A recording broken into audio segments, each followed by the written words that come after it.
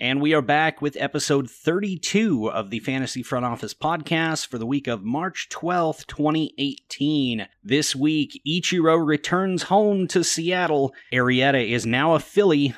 Lucroy to Oakland. The Yankees sign a Walker. Lance Lynn is a Twin. Cargo returns to Coors. And of course, we're going to dive into the AL West in bullpens over and underdrafted. And now, entering your ears, your Fantasy Front Office. And joining me in the front office this week, Keith and Todd. Had to excuse Phil on some personal matters, but he will rejoin us soon. Welcome, guys. Kicking off this week, big news around the MLB. Ichiro has returned home to Seattle. Is there fantasy relevance in his return? I don't think so. It's a good, feel-good story, and I think everybody around baseball is happy to see Ichiro return to where he started his MLB career. I can remember back 15 years ago, or 10 or 15 years ago, seeing Ichiro in Peoria at spring training the first year that he came over from Japan, and it was a sight to be seen. I mean, he was a really popular guy back then, and he's gained popularity around the league and in Seattle. So this is a really good feel-good story, one that I'm happy to see. Yeah, it's definitely more of a fun thing for the fans, and it's great to see him back in the Mariners uniform. But fantasy-wise, I mean, there's obviously going to be no real value from Ichiro this season. All right, and one of the major signings finally happened. Jake Arrieta signs with the Phillies for 3 years. And does this move up the Phillies' timetable? I think it kind of has to. I think they're moving their own timetable up a little bit with some of the moves they've made this offseason. I really like the signing of Carlos Santana. I think he's going to be an impact bat for them, this season right away. Talked about him getting a little bit of a boost in home runs, but also that boost in home runs going to that park, I think may hurt Arrieta in return. So I wasn't really drafting Arrieta anywhere, and I don't think the move to Philadelphia changes that much for me. So I need to see a little bit from him before I kind of buy back in. Yeah, obviously last year, a lot of worrisome trends for Arrieta. He had a 4.1 FIB, and he lost 2 miles per hour on his average fastball from the year before. So there's a lot of warning signs. He's entering his age 32 season, and to begin with, I wasn't very high in Arrieta. So what's wrong with your age 32 season there, Todd? What are you trying to say? I'm in the best shape of my life, man. I don't know what I'm talking about. You also didn't log, 180 innings last year in the majors? So no, but if I did, my arm would actually fall off. So yeah, I went through batting practice to my 7-year-old the other day, and maybe not 180 innings, but that it feels like 180 innings. And one thing that worries me about Arrieta is that his crossfire motion, how sustainable is that going to be as he gets older?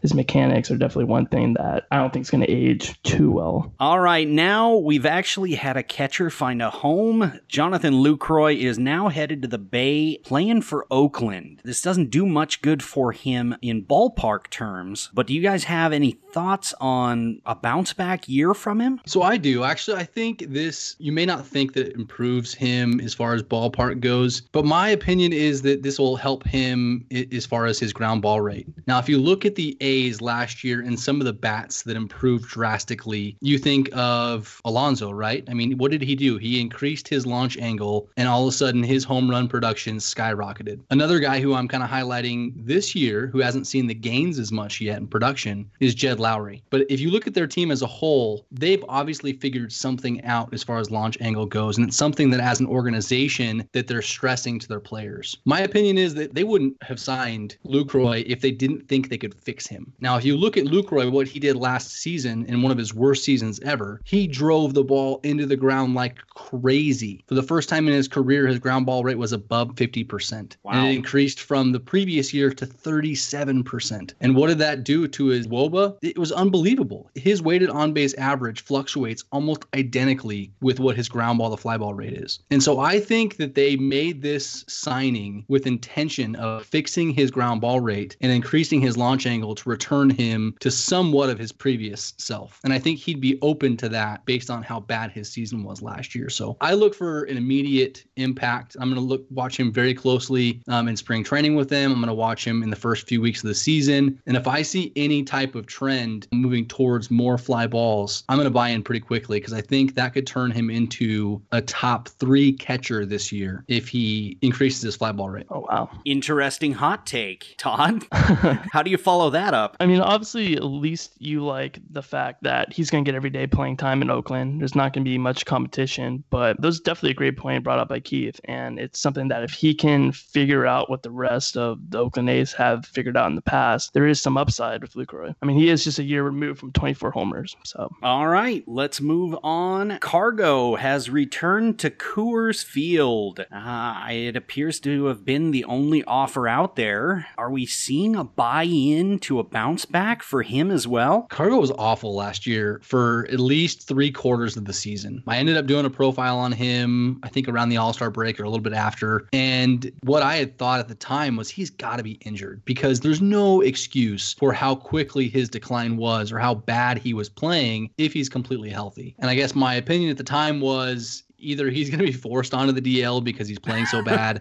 or he's actually injured. And about 2 weeks after writing the article, he hit the DL for whatever reason it was. And I'm not even sure if it was a real injury or not, but he spent some time on the DL. Once he returned, he did play a little bit better down the stretch. I don't know if his last 45 or 60 games were, but he returned a little bit of the value that, had drastically dropped off a cliff in the first three quarters of the season. But as far as a bounce back, it's going to take a lot for him to bounce back. And if he struggles on a 1-year contract with the Rockies and as many outfielders as they have, they're going to go a different direction. They don't have any loyalty to him anymore. They're not tied down to him. He doesn't have the return value. So he has to perform if he's going to play. So the good news with Cargo, at least, is from August 2nd on, he had a 327 batting average of a 902 OPS. So he absolutely crushed the ball down the stretch. The thing of Cargo is that he's going to face right-handed pitching only, can't really hit lefties, and there's so many outfielders in the Rockies outfield that if he struggles, he's going to get buried on the bench. So there is a lot of risk of Cargo, but he is going pretty late in drafts. Yeah, I picked him up at pick number 300 or beyond, almost 400 in the Great Fantasy Baseball Invitational. So about 10 minutes after the rumor of him signing it was my turn to pick, and I snagged him at pick 386 or something. So I was pretty happy with that. All right, Lance Lynn has finally signed on, and he has joined up with the Twins that we covered, what was it, 2 weeks ago? And they are sneakily having a really good offseason. It just amplified now, and they're really a contender. Yeah, they've added some pieces that nobody seemed to have want, and I'm curious to see how it kind of puzzles together over the first 2 or 3 months of the season, because like you said, they had kind of a shooter's chance in the beginning, and now that they've added a lot of value picks across the board, I mean, their team's not only better, but it's deeper. And throughout a 162 game season, you're going to need that depth. Yes, and it helps with the Twins. They're going to have 45 to 50 games against the White Sox, Royals, and Tigers. So, right. Why not go for it? And the wild card's very in reach for them. Regarding Lance Lynn, obviously on a 1-year deal for the Twins, it's totally worth it. It's a bargain deal. But Lance Lynn had a career low 7.39 K per 9 and a career high 3.77 walks per 9 last season with a 4.8 FIB. So there is a lot of things to worry about with Lance Lynn. And fantasy-wise, I'm not too high on him, but for the Twins, it's a good signing. It's worth the 1-year deal. So a rotation with Irving, Santana, and Lance Lynn is due for a little regression? Just a little bit. Yeah, Okay. Once Santana finally gets back, I think he's out at least the first 6 weeks of the season. In that case, his regression will start after the first 6 weeks of the season. Right. And the Yankees made it official today. They're signing Neil Walker to play second base for them, essentially sending down Gleyber Torres and Andahar to start off in AAA this year. Do we see these guys like Drury and Walker holding their own this year, or will those young bats eventually overtake them? I think Drury could actually hold his own. I like him as a change of scenery type of a guy. He never quite lived up to what his bat potential was. I mean, he's never going to be, a top 150 player in fantasy. I don't think so. His power is not enough. He's not going to hit for a high enough batting average. He's not going to swipe bases. But I think he could actually be pretty productive there in New York as like a late round flyer and somebody who may, keep Gleyber Torres down in the minors for a little bit. Nobody's going to keep him down for long. I worry about Miguel Andujar and whether or not he can actually kind of break through if some of those infield bats perform, like I think they could. Walker's been a good productive player for, several seasons now. So it'll take a lot to bump him off. Now, injuries happen and stuff like that, but I think it definitely hurts both of those young bats and their ability to kind of break into the offense quickly. Yeah, I like the landing spot for Neil Walker. He's a guy who seems to be one of those guys you're always debating if you should pick him up off waivers or not. But the second base spot or third base spot, however they decide to put Drury and Walker together, it's going to be his for the foreseeable future. I think he's going to be a good stopgap for Torres. Remember, he's coming off of Tommy John, so they probably don't want to rush him. So I like the spot for Walker. I think this is one of the better landing spots you could have had. Yeah, he's definitely a late round bat to keep on your radar in the deeper leagues. He's been averaging almost a 350 on base percentage the last 3 seasons. Pretty solid 270, 275 average with 15 plus home runs each year. So definitely a guy to keep on deeper league radars. All right, heading into the break. When we get back, we are going to dive into the AL West bullpens.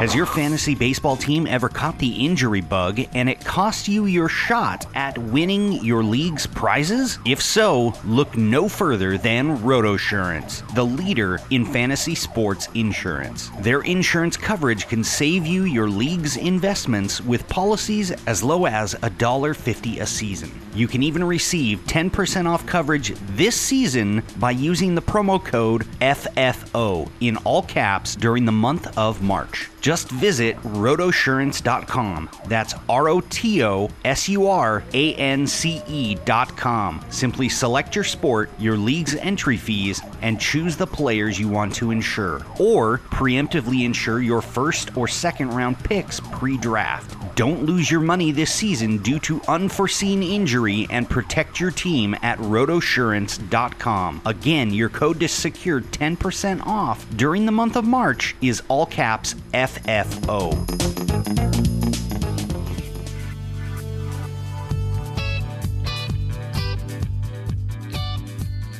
All right, heading into the AL West, we're going to start off with Houston's bullpen. Their closer is currently Ken Giles. Do you guys see him holding that closer position this year, or is one of these other arms going to come knocking and knock him off that position? I think he's actually pretty secure in that job. I think the one who has maybe a potential of bumping him off there is Will Harris. Harris had an unbelievable season last year, probably looking towards another solid year this year. But I think Giles is pretty secure. I mean, they moved Davinsky around in that bullpen a little bit, like to throw him in a couple multiple innings and stuff like that. So I don't see him as the potential to take Giles' spot if he kind of struggles a little bit. I think that would be Will Harris, but I think he's safe for right now. Yeah, and obviously Ken Giles has a lead upside from the closer position. I think Giles pretty safe too. Regarding holds, obviously Will Harris is going to be your guy. Second guy I like is Joe Smith too. They did sign Rondon, but he's kind of a project after a struggling season last year. But Joe Smith is a guy who I like as probably their 7th inning guy this year. Sweet. Let's turn to Seattle. Seattle's closer is Edwin Diaz. He had kind of an up and down season last year after lighting it up coming on the scene the year before. Where do you see some holds? So I think the 8th inning guy entering the season will be Juan Nicasio. Got a 2-year, $18 million deal, I believe, or $16 million. Did a great job last year being the 8th inning guy in Pittsburgh. I think if Diaz goes down, Nicasio could step in and do a pretty good job in the closer role. He had pretty much a 9 flat K per 9, 2.6 ERA. So Nicasio is probably the top guy. I'm going to go a little bit different on this one. I actually think David Phelps and Nick Vincent are both valuable in saves plus holds leagues. And either one of those guys, I think, could actually hold down the closer's role if something were to happen to Edwin Diaz. I don't think that's going to be the case. He's a top guy for me. Unless he gets injured, I think that bullpen is definitely his. In the 9th inning, he'll hold down for a while. But in holds leagues or deep leagues where you're looking for good ratios and strong strikeouts, I like Nick Vincent and David Phelps. In fact, I took both of those guys in our recent draft, and so I'm definitely relying on them for good ratios and a couple couple saves and holes. I agree with those names. All right, let's turn to Oakland. Their closer last year was Doolittle and Madsen, and they traded him away halfway through. And in return, they received their current closer, Blake Treinen. Who else in this bullpen is worthy of holds and saves? They actually have a couple different options. Hatcher is not bad. Hendricks isn't bad. I rostered Ryan Buchter a couple of times last year, looking for some strikeouts and some good stats there. So any one of those guys, I think, are worth kind of a speculative add if you're looking for holds. If I had to pick one, I think probably Hendricks would be the one that I would lean towards wanting to own right now. He's going to get opportunities in either the 7th or the 8th inning. I mean, he's had a strong recent track record there in Oakland. Yeah, and I would agree with you too. Hendricks and Hatcher are probably the two best guys for 8th inning saves, but Hendricks a little bit better in the strikeout department, 78 strikeouts in 64 innings last season. So Liam Hendricks would probably be my guy. I actually lean towards Buchter due to what he was doing in Kansas City. He was a low ratios guy with the upside of strikeouts, and he's a guy that's going to pitch a lot in pretty decent scenarios. Hopefully he doesn't get stuck in that left-hander only type scenario. But what do you guys see from Yassimero Petit? He had kind of a coming out party in relief last year for the Angels and was putting up some pretty nice numbers out of the pen in a multi-inning type scenario. Do we see that continuing, or is he somebody that's regression bound? I think he's probably regression bound. I put together recently a top, I guess it's 148, a top 150 essentially for saves holds leagues, and where guys like Will Harris, Ryan Buchter, Liam Hendricks are all in like the top 50 or 60 towards kind of the latter half of that. I don't have Petit until pick number 99, so there's essentially 97 other relievers that I would rather own than Petit, and it comes down to a combination of things. One, you're not going to get the saves holds with him necessarily. You're going to get multi innings with good stats. He had an unbelievable season last year, but I really want either, elite strikeouts, or I'm going to have to get a few holds in order to roster somebody like him. Yeah, and I don't have a ton of interest in him either. I think he's kind of played a long relief role, maybe a swingman role, and I think some regression is due. Petit's been around forever, and last year was definitely probably one of his career seasons, but I'm not too high on Petit. Definitely. Let's head to the team where Petit left. Let's head to the Angels. All the Blake Parker owners out there are really hating on Scioscia right now because he named Cam Bedrosian the closer to start the year. That's ridiculous.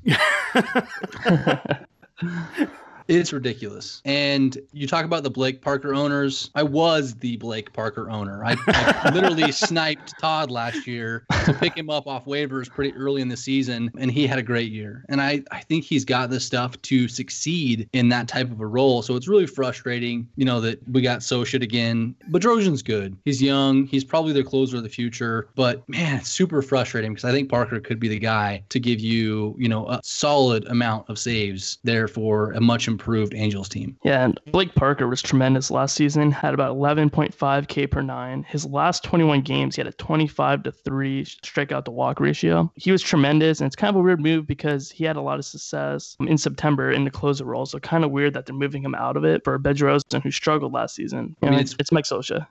It's weird. Scioscia's making a weird... You never know what you're going to get.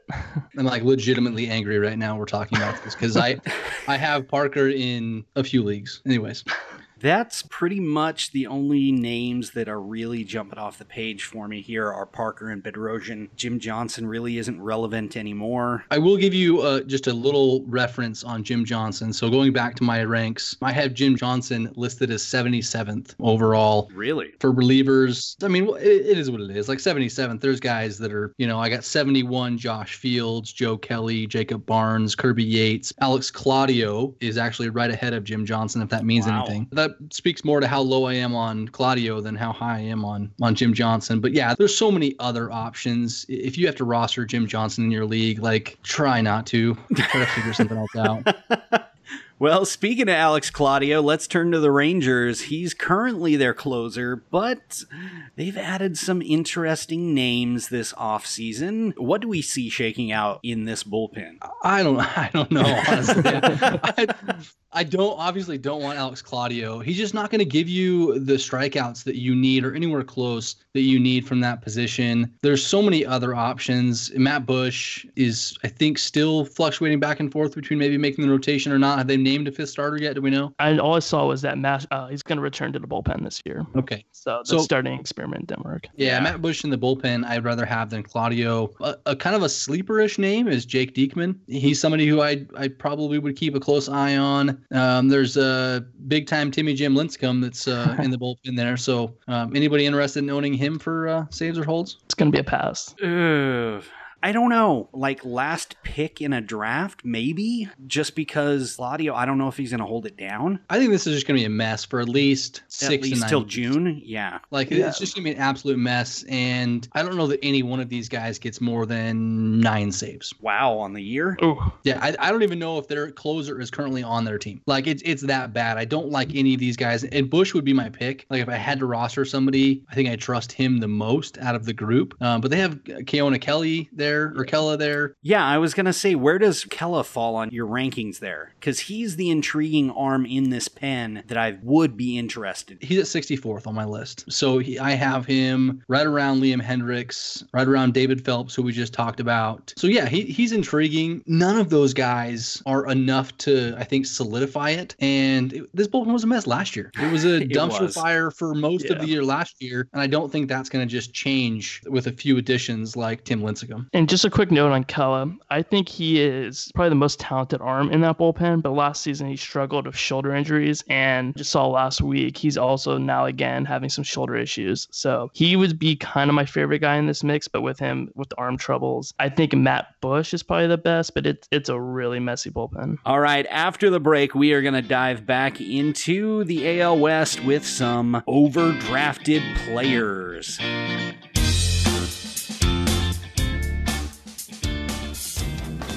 Hey everybody, it's me, Joe Pisapia. Baseball is back, and so is the Fantasy Baseball Black Book 2018 edition. This year, I've got Paul Sporer doing the starting pitching chapter. I've got Jake Seeley doing outfield profiles. I got Sammy Reed doing DFS. We got championships waiting for you. Go get it right now, the Fantasy Baseball Black Book 2018, available on Amazon in paperback and for Kindle and on iTunes, because once you go Black Book, well, you know the rest.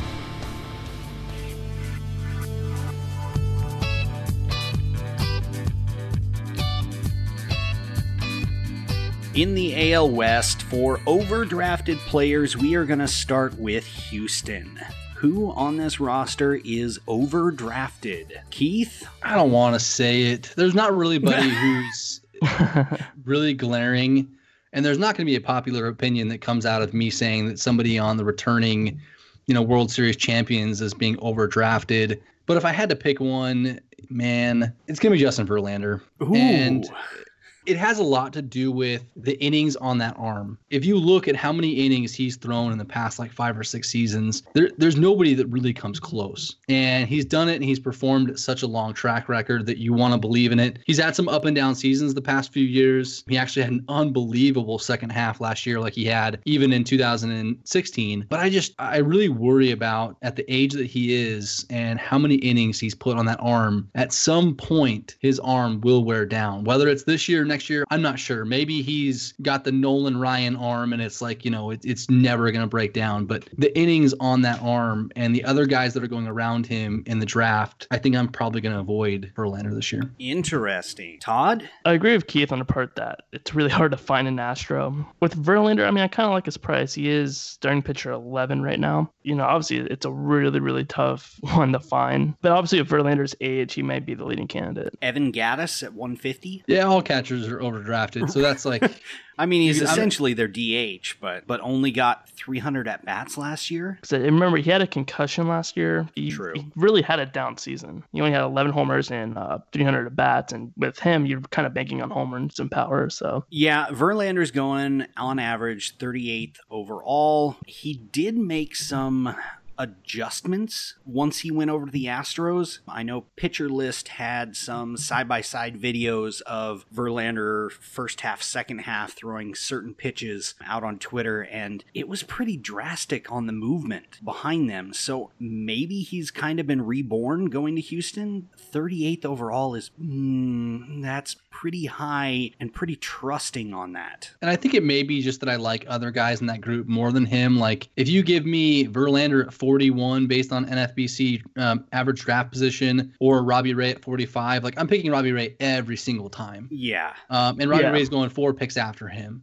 Or if I had the option of picking, Rhys Hoskins or Justin Verlander, I'm picking Rhys Hoskins. If I had the option of, even Chris Archer, who's going 10, 12 picks later, I'd come around on Chris Archer. And I know he hasn't played for a good team, but I think I kind of swap them. He may by season's end.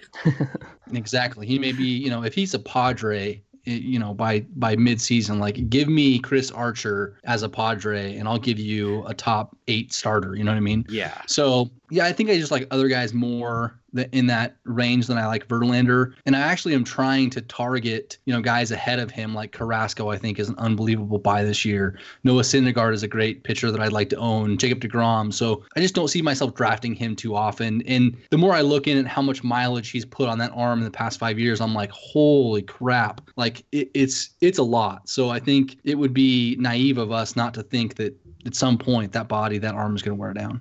All right, let's turn to Seattle. And who is overdrafted here? Kyle Seager. Ooh. Kyle Seager, third baseman. It's pretty easy for me. Kyle Seager's production has been based on the volume of at-bats that he's had the past several seasons. So I think MLB.com kind of came out and said he's the most consistent hitter in baseball. That's great, except for baseball's changed the last 3 years. Or the last 2 years. And everybody but Kyle Seager has hit for more home runs. Valid point. So I think his value just gets wrapped so much into volume. And if he misses 15, 20, 30 days, he goes from a top 120 pick to being like not worth a pick really quickly, because he needs a ton of repetition to get the counting stats that he is. So I don't think he really helps you in any one category enough to provide value. And third base is stacked. It is absolutely stacked. If you play in a standard league, you're going to get a stud third baseman, and Kyle Seager is not that guy. I would, and I have taken Adrian Beltre at 130 over Kyle Seager already this year. So have I, like 4 times. And I would do it 14 times again. We're trying to push that ADP on Beltre up to where it should be. And Beltre's 140 years old. And so I don't care. Like, I mean, this is showing our hand for the underdrafted sleepers, but yeah. Yeah. All right, Todd, who is overdrafted for you? For me, obviously, too, it's Kyle Seager, just because there's so many good third basemen. Obviously, all of us are taking Adrian Beltre in that range anyways. It's just there's not a ton of upside of Kyle Seager. He's a guy who may be a little bit more valuable in a roto league, but if you're in a head-to-head league, Kyle Seager, I'm extremely low on him. So for me, it's Kyle Seager. Robinson Cano's starting to creep into the 70s, which I'm not too crazy about, but if he stays in the 80s, it's all right. But I don't see him jumping up anytime soon. He's currently at 81, 82, at least on Fantrax. And plus he's out with a grade 1 hamstring sprain. Happened Saturday. Yeah. So, I don't see him jumping up anytime soon. On to Oakland. Who's getting overdrafted here, guys? For me, it's Matt Olson. What we saw from Matt Olson in his short, 56 or 58 games last year was nothing short of amazing. He put up Barry Bonds type numbers, Babe Ruth type numbers. And I think the range of outcomes for Olson is so large that there's a small chance that he returns like a top 50 bat. And he, some of that translates into a full season. But I think there's a much larger chance that he is utterly worthless. And I think his position in ADP and in ranks is playing like the median. So it's somewhere in between those range of outcomes. And that's just not somewhere where I like to play very often, where the floor could absolutely fall out from Olson and you could be wasting a top, 115 pick. And I think the ceiling for him is he's not going to be better than a top 50 player. I just don't see a path where his batting average is high enough with that power to break into the top 50s overall in fantasy. So if my ceiling is top 50 and my floor is dropped by June, I don't really want to spend a 12th through 14th round pick on somebody like Matt Olson. Yeah, I agree. So Matt Olson's going 124 right now in NFBC, and he's definitely my guy just because there's a lot of guys in that range that will be a little bit more consistent and potentially even have the same type of upside. So Matt Olson, probably my guy at 124. We are agreeing a lot this episode, making it nice and quick. All right, on to Anaheim. Who on this Angels roster is overdrafted other than Shohei Ohtani? Well, it's a good thing that I would say Garrett Richards, but I'm not going to say Garrett Richards. If you need to hear about Garrett Richards, go back to our last episode. I don't really have anybody that jumps off the page. I see Pujols being drafted, which is kind of scary, to be honest. He was borderline the worst offensive player in baseball last year, and somehow I still see him. Is he really going to bat fourth for the Angels? That's Mike Scioscia is their manager. Oh my gosh. Oh my gosh. Roster Resource does have him batting fourth, right behind Kinsler, Trout, Upton, Pujols, Calhoun, Cozart. That's an interesting lineup. I don't see that lineup the same way at all. Roster Resource is awesome. Maybe this is based off what Scioscia's been doing in spring or something like that. Either that or they've analytically just pieced it together, but no, yeah, I wouldn't order it that way either. Yeah. Cozart's higher for me. Kinsler's actually lower. Simmons is higher. Simmons has had a higher, WOBA the past year than even half of that team. So putting him at 8th just doesn't make sense to me. But yeah, I don't know. I don't want to talk about the Angels anymore. Todd, who you got? Obviously, Ohtani is kind of the easy one. There's a lot of good values on the Angels, and it's one of those things that obviously Ohtani stands out, Richards stands out. Those are the main two, but really that's pretty much it. Just don't draft Albert Pujols. Yeah, Ohtani is kind of the wild card here. He's sitting with NFBC at 74. Fantrax has him at 70-ish, 70, 71. Man, the people are split on Ohtani. Somebody drafted him at 25, and the latest he went was 198. Dang. And early reports from scouts and things are not too kind on Ohtani. There was one recently who said his bat is essentially that of a high schooler, and pitching-wise, he's been kind of all over the place with some very pretty movement on some pitches. Like, his control isn't fully there yet, which tends to happen if you don't pitch at all the year before coming to the pros. Let's turn to Texas. On the Rangers, who is getting overdrafted here? I'm trying to think of somebody besides Rougned Odor, because we've talked about Rougned Odor a few times. I'll go with Nomar Mazara. There's still some hype around Nomar Mazara, but without going into too much detail, my projections for Mazara were not very kind. I had to search and see how far he kind of adjusted down in my outfield ranks before kind of bumping him back up a little bit, because yeah, my projection systems did not like Nomar Mazara. So very, very young. 23. Yeah, he's got some tools. He was one of only, I think, 2 or 3 players to get qualifying at bats last year at the age of 22. So he's got a long ways to go. I'm just not going to buy in until I see a little bit more from him. Going 153, so the price isn't terrible, but there's definitely outfielders in that range that I like a lot more. And we've talked about Odor plenty, so that would be obvious candidate for all of us. But yeah, Odor is probably my top guy. Yeah, for some reason, this is the first podcast you've tuned in on. Odor sucks. He is maybe the worst hitter in baseball, in my opinion. I know he's got power and the numbers are there, but Odor sucks. The 3 true outcomes. Don't draft him. If you do draft him and he sucks, I told you so. Oh, man. Last year, 204 average, 15 stolen bases, 162 strikeouts, only 32 walks, and 30 home runs in 607 at-bats. And the long and the short of it is major league pitchers adjusted to Odor, and now it's his turn. So if he adjusts and starts taking more walks, or if he figures out how to hit a changeup, maybe he will become a better hitter. But for right now, he's the worst hitter in baseball against changeups, and a lot of guys throw that pitch. And it's no secret at this point that Odor at the major league level hit 204 last year with an on-base percentage of like 12. And so he doesn't take walks and he can't hit a changeup. His stolen base percentages are atrocious. So if, in fact, he does get on base at some point, which doesn't happen very often, his stolen base rates are pretty low. So I can't imagine, as being the manager of Rougned Odor and seeing him get caught 35% of the time when he actually does get on first base, that you're going to be likely to give him that green light. Because if you counted the amount of times that he got on first base last year and then got caught, he doesn't have the opportunity to score enough runs to be productive. And maybe that's an exaggeration, but there was a ton of hitters, like 86 or 89 or something like that had 19 or more home runs. So his home runs don't look like much. All right, after the break, we are going to get back with our AL West Sleeper Talk.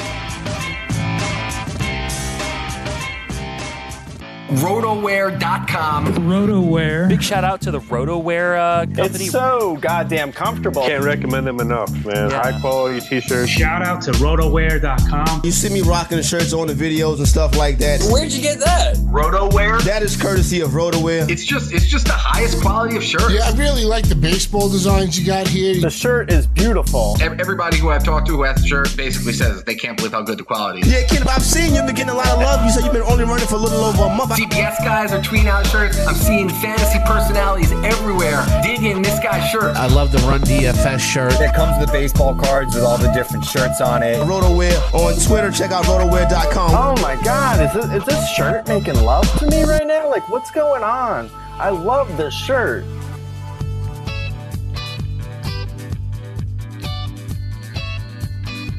And as we get back into it, we are going into the sleepers and underdrafted players, starting off in Houston. Todd, who do you have? So he's not super underdrafted, but I love Marwin Gonzalez at pick 116. He plays first, second, short, and outfield, so a ton of eligibility. Pretty much eligible anywhere you can play him other than catcher. Yeah, if you look at his eligibility on Fantrax, I think it just says yes. Yeah, like instead of like pretty the much different eligibilities, it just says yes by his name. His eligibility is longer than his first and last names. So yeah, Marwin Gonzalez, he's my guy. Ton of position eligibility that really comes in handy late in drafts when there's a weak spot in your roster and you can just put Marwin Gonzalez there all season. So he's my guy. I think the Astros are pretty well drafted where they should be for the most part.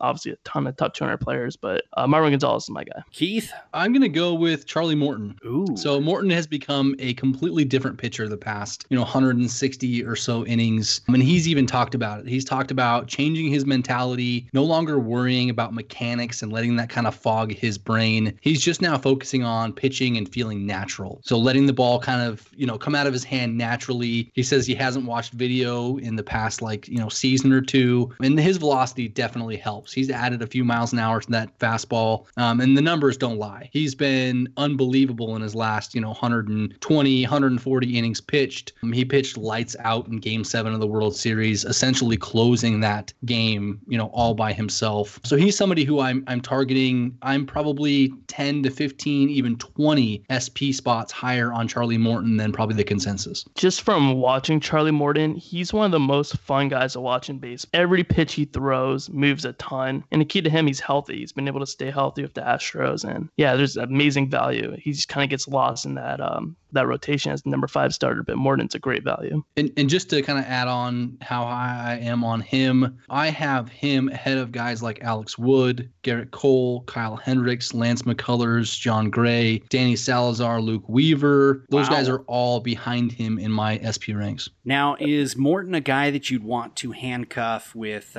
picking up Brad Peacock as well? Or do you just consider him as a starter that's going to get out there every 5th day? I think I'm counting on him to get out there every 5th day, but Peacock is not bad himself. So if you're playing in a deep league, I kind of like that strategy as far as picking him up because either one of those guys in the rotation is going to be extremely valuable. All right, let's turn our attention to the Pacific Northwest and head to Seattle. Keith, who is underdrafted here? James Paxton.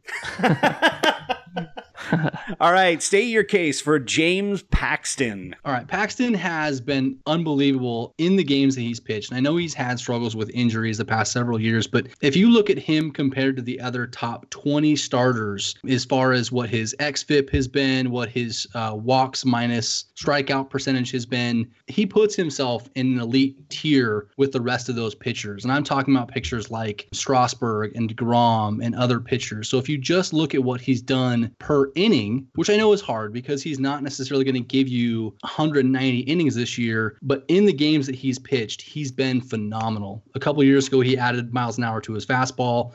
He's one of the fastest throwing lefties in the game right now, and he has the stuff to definitely back it up. So I think James Paxton is extremely underdrafted. Again, kind of talking about ranks, I have Paxton as my number 11th starter. And I agree. Over whom right there at 11? All right, you ready? You asked for it. Yeah, Are you ready? I'm interested here. Okay, so I have Paxton ahead of Greinke. Ouch. Verlander. Ooh. Darvish, Archer, Bumgarner, Quintana, Aaron Nola, Rich Hill, Carlos Martinez, Tanaka, the Phillies, Jake Arrieta, and everybody else. So I have him borderline top 10, which I understand is crazy, but I'm fine being crazy. I think Paxton is my number one target right now in redraft leagues. I know he was a big target for us. We did not secure Paxton in the Battle of the Podcast League. He got sniped the pick before us. Jeez. So, That's a yeah. bummer. Anyway, he's been a big target for us in the front office this year. And were you able to secure him in the Great Fantasy Baseball Invitational? I was not. Derek Van Riper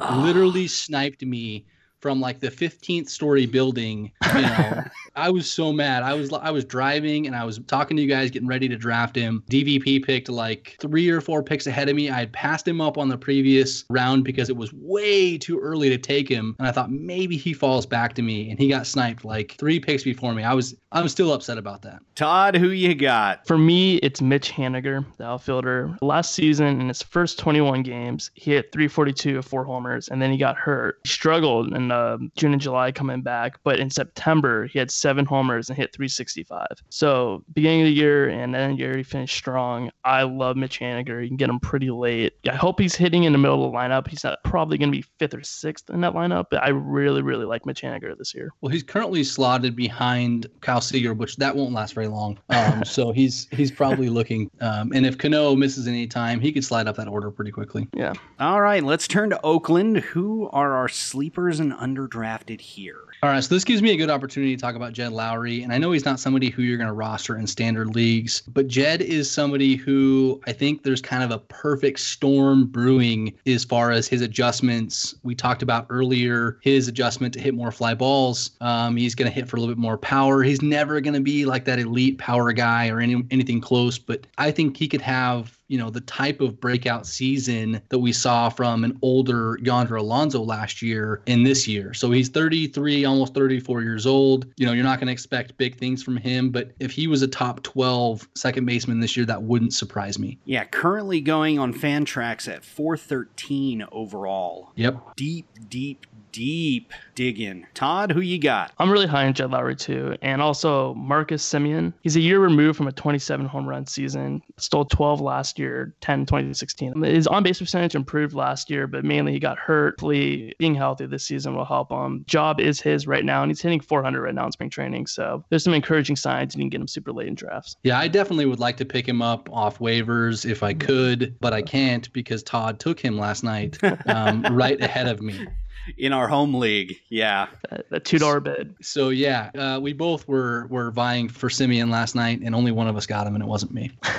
All right, let's turn to the Angels. Who are some sleeper guys on this roster? Does Blake Parker count now? Blake Parker may actually count now. Does he count now? Because if his ADP drops because he's no longer the closer. I think if I had to choose, I'm still on Andrelton Simmons. I really like the Simmons and the progression that he's made in becoming a more complete hitter the past several years. And it also doesn't hurt how many stolen bases that he's kind of increased like year upon year. So he's somebody who I'm happy to take, you know, late in drafts as my middle infield option. Todd, who you got? Simmons is a good one. And for what it's worth, I really like Justin Upton at pick 48. Maybe he's not underdrafted, but I really like that value. He's a guy hit 30 home runs last year, usually steals a little over 10 stolen bases. I really like Upton's value. Another guy I like, Zach Cozart. He had a great season last year. Health is a big issue with him. It just seems like he gets hot and then gets hurt and then has trouble bouncing back from there. But Cozart, Simmons, and I really like Upton's value. So it's kind of my 3. Yeah, Cozart is an interesting one. He's bound for a little regression. He had a super high BABIP last year, like over 300. So he's going to come back to earth. He's a career 250 hitter. So, I mean, hitting in that lineup, 270 isn't too much of a stretch for him, but The home run total will be interesting to see if he can put up those similar numbers to last year. He had 24. I see him being closer to 20, but that still puts him in a solid place in that lineup. And he's still shortstop eligible this season, so obviously it'll be his last one if Simmons there, but right. That is nice too. I totally forgot to mention that, he is third base eligible, so I mean, he's down on the third base ranks, obviously, but somebody in a deep league could definitely use him at, 215, 220 overall? Not terrible. Let's head to Texas. Who is underdrafted here? You know what? I'm going to go outside the box, and I'm going to say Joey Gallo is being underdrafted. Is that really out of the box? Shocker. It might not be, and I don't think he's being drastically underdrafted, but I was talking with some of the guys on Twitter today, and I think people are kind of scared off by Gallo and his batting average, and I understand why that might be, but just consider what type of production he had last year at the low batting average, and the way I look at hitters in trying to gauge whether or not they can take another step forward is I like to look at skills and if they have an excess of skills in a certain area. Because a lot of times adjustments can take away and add to a more rounded, balanced hitter. I think Gallo kind of fits that mold. Gallo had a 93 mile an hour average exit velocity off the top of my head last year and a ground ball to fly ball rate of 0.51. So he doesn't have to have a 24 degree launch angle in order to hit, 35 to 40 home runs, because whether they go 480 feet or 412 feet, they still count as home runs. So we saw him make an adjustment kind of in the second half where he hit a little bit less fly balls or for a little bit, lower of a launch angle, and that translated to a better batting average. So if he kind of continues that approach, he has enough raw power in that bat to still hit an unbelievable amount of home runs. And I think he actually could hit for, 240 to 250. And if he gets to 240, 250 with 38 to 45 home runs, I mean, you're looking at a Judge type season. So those two could be heading in two different paths for me. For me, at pick 262 is Shin-Soo Choo. Last season, he had 22 homers, stole 12 bases, which is good that he's running again. He's going to be DHing all season, so he does still have outfield eligibility, but I like the fact that he's DHing. Should help him for his health. Hit 260 last year, but back-to-back seasons, he's at a 357 on base percentage, which is solid.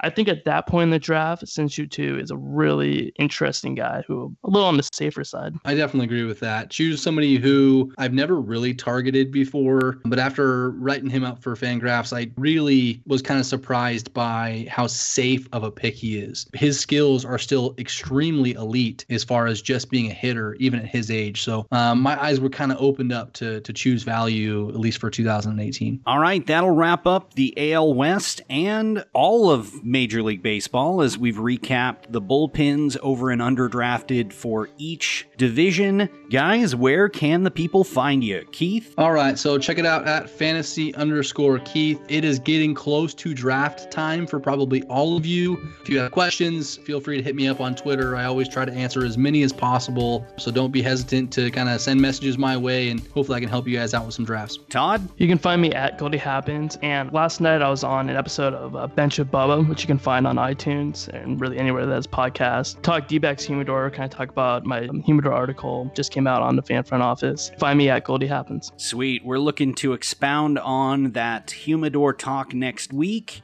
You can find Phil at The Baseball Jedi, myself, Jeremy at Front Office Jer. Follow the podcast at Fan Front Office, and of course, visit us at our home on the web, fanfrontofficepodcast.com. Check out the articles, the rankings, the projections, and all sorts of fun we've got from all of our various writers and contributors there. Be sure to give us a like, share, and check those out. And until next week, good luck in your draft prep.